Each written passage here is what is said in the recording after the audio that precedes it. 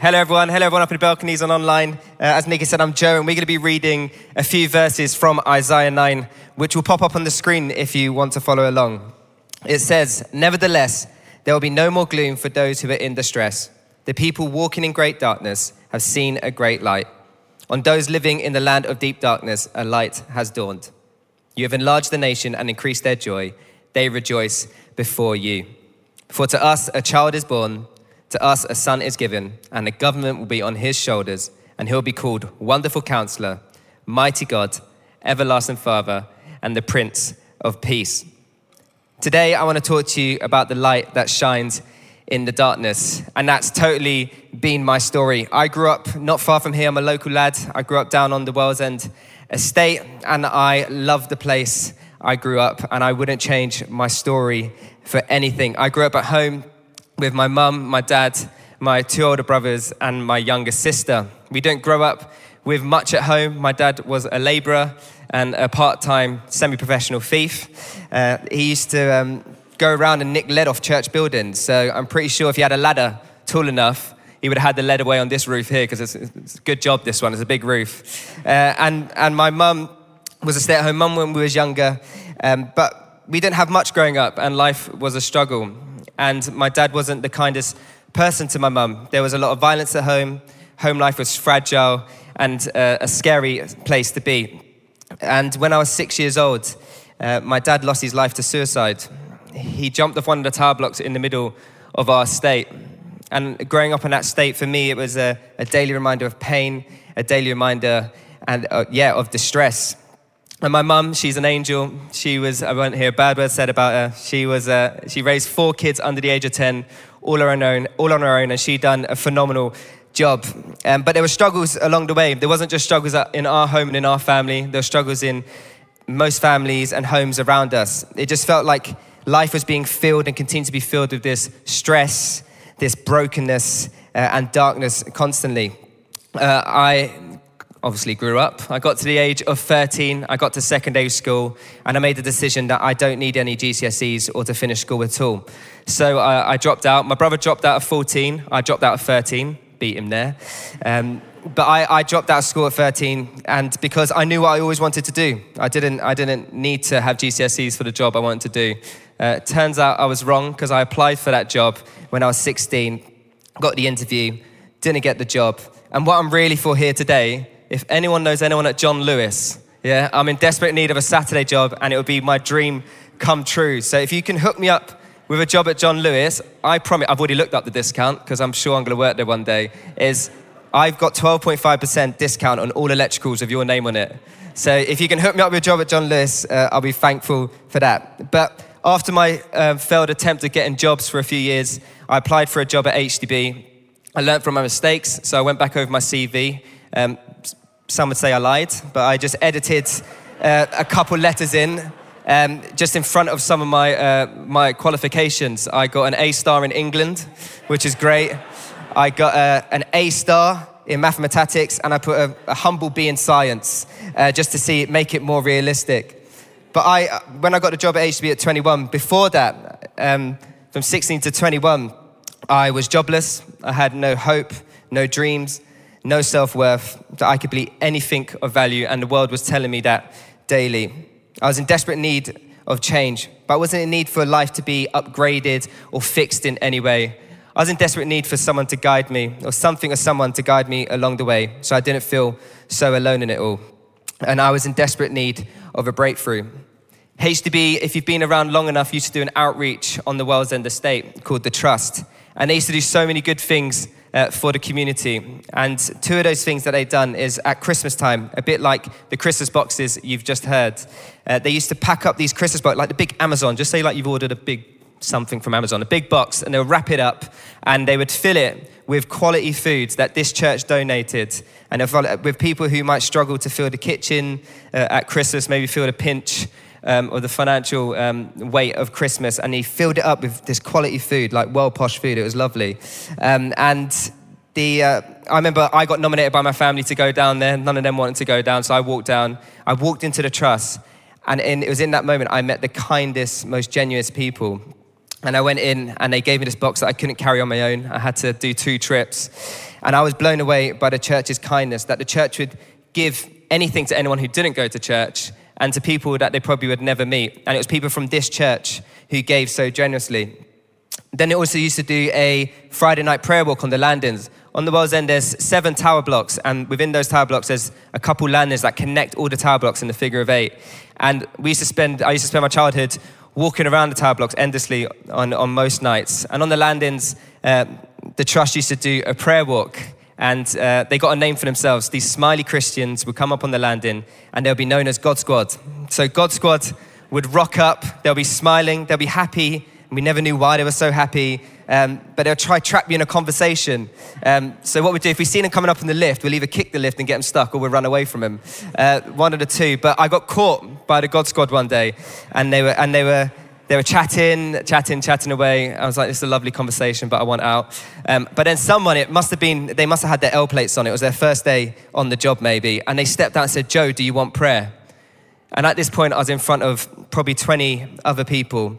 And I remember saying, "Nah, you're right. The story doesn't end there, don't worry." I've been, "Nah, you're right. But you can pray for me as you continue on your prayer walk. Just get going, get out of the way, basically." And I had no clue, but this is what they prayed. Acts 2:17. "I will pour out my spirit on all people. Your sons and daughters will prophesy. Your young men will see visions, and your old men will dream dreams." I'm not sure how I fitted into the older category at the age of 21. But I had a dream of Jesus that completely changed my life. I was sitting on a bench with all my friends and family, having a great time. And I sat there and I remember watching like a fly on the wall, this all going on. And I was looking around and I just had this feeling that my life was being wasted and there's nothing that I could contribute to this party. And I remember looking to my right-hand side and Jesus was sitting in the dream. Bearing in mind, I didn't know what Jesus looked like. And the only reference I had was I used to watch Family Guy, the cartoon. And he looked very much like the version of Family Guy Jesus. So I woke up from that dream, and when I looked at Jesus in that dream, I remember feeling so loved and so accepted. But I woke up not having a clue what to do with it. And I chewed over it for a few days, and I thought, you know what I'll do? I'll take it to the God Squad. So I walked over to the trust with my cap in hand, and I said, "Guys, I've had a dream of Jesus." And honestly, they felt like they hit a gold mine. They were loving it. But this like, "What we've been praying for, oh my gosh." But they basically done the kindest thing they ever could. And they sat with me for a few days and they explained to me who Jesus was. And it was out of that small acts of kindness that led me, as you'll be glad to know as a reverend, I gave my life to Jesus that week. And then I got a job at HDB, and throughout being a verger for 8 years, so the people to put the chairs out, the people set up all the events, Nikki encouraged me, maybe I'll go forward for ordination. And I said, no chance, because I'm not clever enough, or there's no one like me on the stage, so I don't understand how I'd even get ordained. I don't even know what it is. Nikki encouraged me, and over 3 years of doing the Peter Stream, I ended up getting ordained in the summer. So now, yes.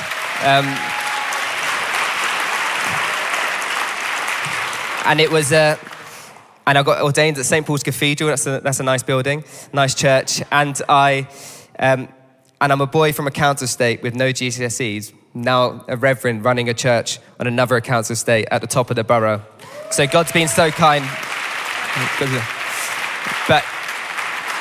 But in our passage today, we see exactly what Christmas is all about. People have seen a great light, their joy has been increased, and to us, a child is born. Today, you'll be fully aware we've been banging on to you about Christmas season is upon us as a church. And when I got asked to preach on this passage, I had to call up Nikki and say, "Nikki, are you sure? It's only mid-November. What we preached about Christmas so early, I was baffled. I thought we might be in different time zones from the borough. But I called him up and he said, "Yeah, we're going for Christmas." But you've probably noticed the gear shift all around. It feels like the Christmas season has been upon us for months. Mince pies have been on sale since September. Christmas adverts are on the telly. Don't like a lot of them this year, but the Christmas lights have gone up.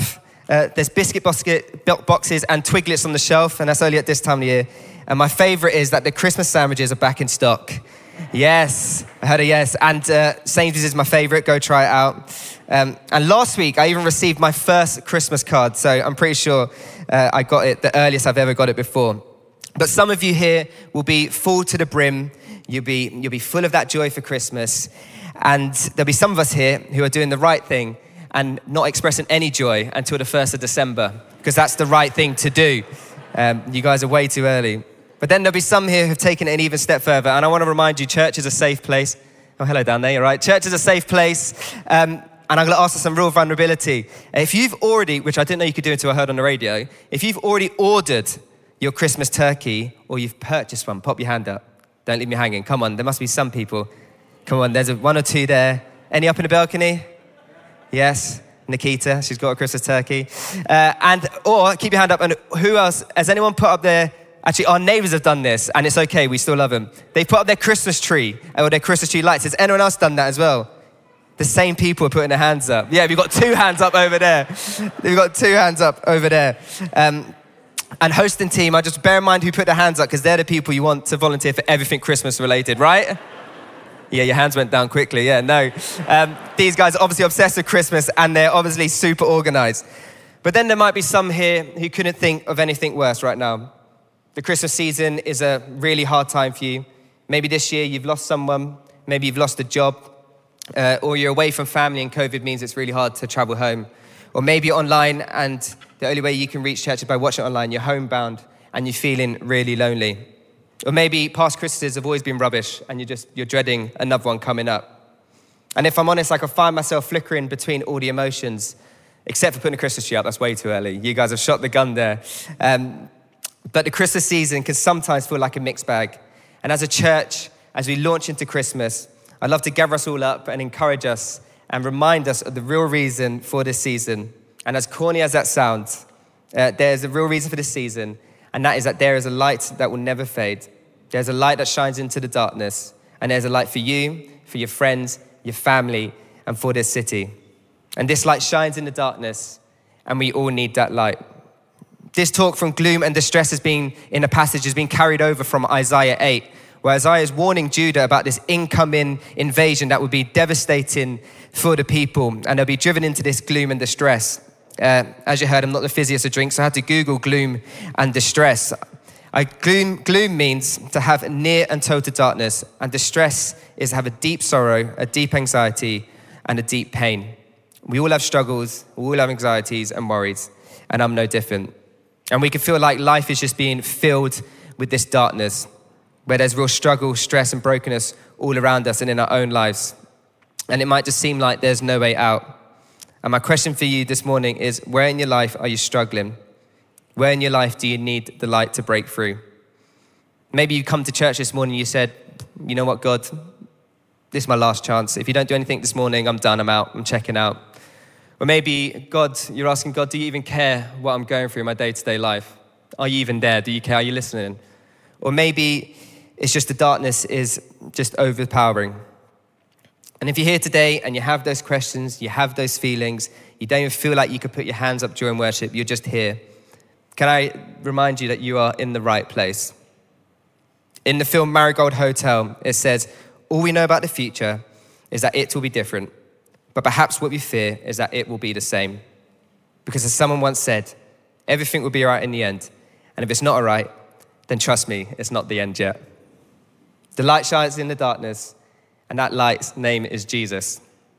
The truth is that being in this gloom and distress is not the end. Isaiah in verse 2 was trying to lift their eyes out of this incoming doom that they were all feeling, where it says, the people walking in darkness have seen a great light. On those living in the land of deep darkness, a light has dawned. Growing up, don't do this, it's illegal, I'm pretty sure, I've Googled it. I used to love laser pens. Anyone else used to love laser pens?